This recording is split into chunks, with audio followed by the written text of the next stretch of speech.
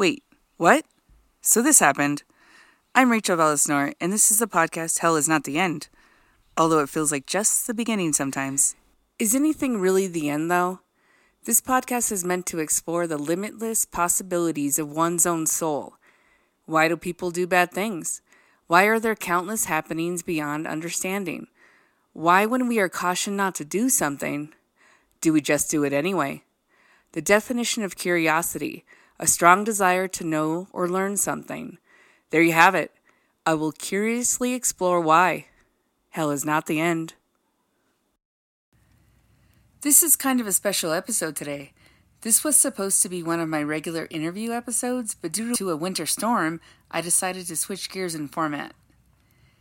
Recently, it's been brought to the world's attention of a kidnapping and grisly murder of a woman in South London. Her alleged attacker was a person of authority, a police officer. This story is super recent, so there are more questions than answers. Makes me wonder if she ever felt like danger was looming walking the streets at night. Right before she was kidnapped, did she have any sense of what was about to happen? If you give a hint of weakness and vulnerability, are you viewed as easy prey? I decided to ask people close to me if they ever felt like they were in danger in their everyday lives. Women that I am close to, who may or may not have a fear of walking around the streets at night, who may or may not fear their own children's safety, or if maybe had some survival stories of their own to tell. My first Q&A was with my sister Monique. We grew up in Los Angeles, California in the 80s and the 90s, the primetime fear of Richard Ramirez, better known as the Night Stalker. In the fear episode, she explains to us how the Night Stalker was the beginning of her fear. This is when she really started noticing her surroundings. I brought up the recent kidnapping and murder of the South London woman, and if she had heard of this. She hadn't heard this news yet. Question, let me ask you this. How do you feel about your safety as a woman in today's society?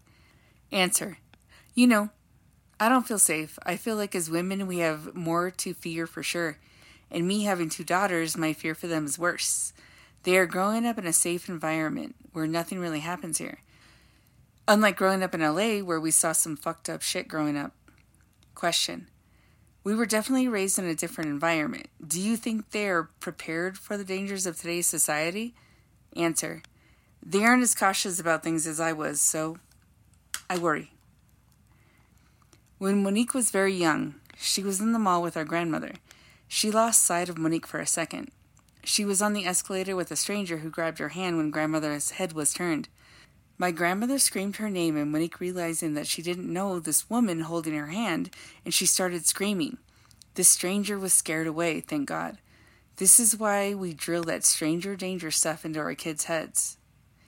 Fun fact, every time we were in California, Monique will always tell the kids to stay close, because we're in LA and someone might take you. I also asked my cousin Jack. Her and her son live about 3 hours from Monique and I wanted to see how she felt about her own safety as they experience more of a city life than us. Jack is also from California, Orange County area.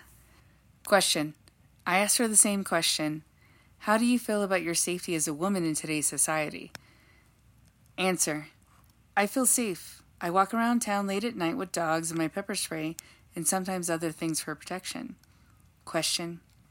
How do you feel when you heard about the woman who was kidnapped and murdered in South London? Answer. I always think about that kind of stuff.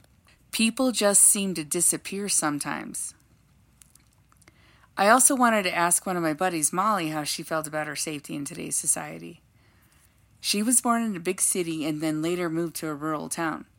She too is raising 2 kids in a safer environment that she herself was raised in.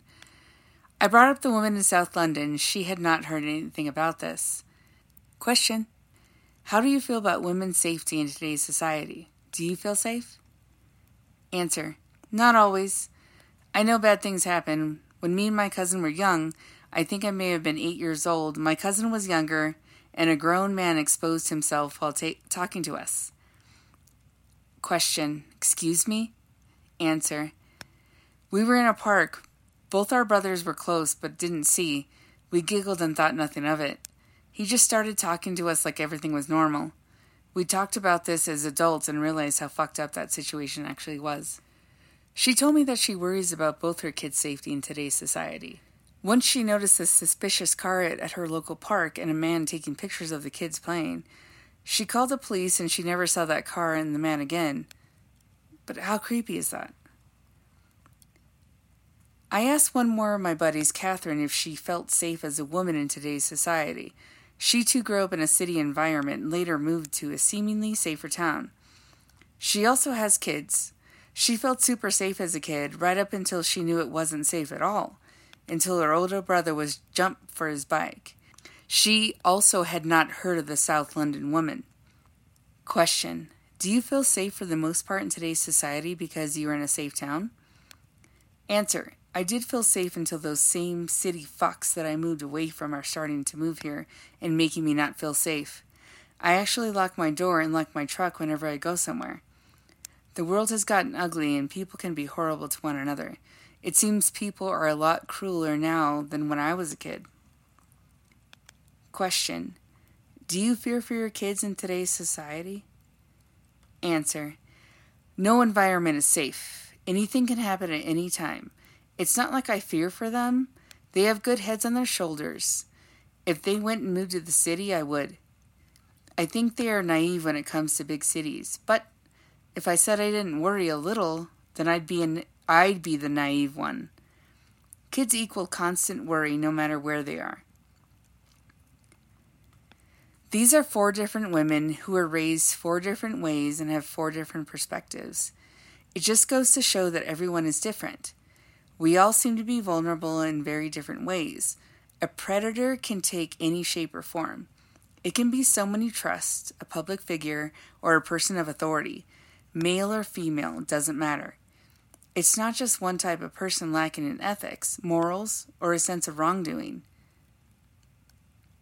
My hope is that no one has to live in fear ever. As always, I will never give up and read the signs. Thanks so much to the women who contributed to my podcast. Thanks so much for listening. I am Rachel Valesnor, and this is the podcast, Hell is Not the End.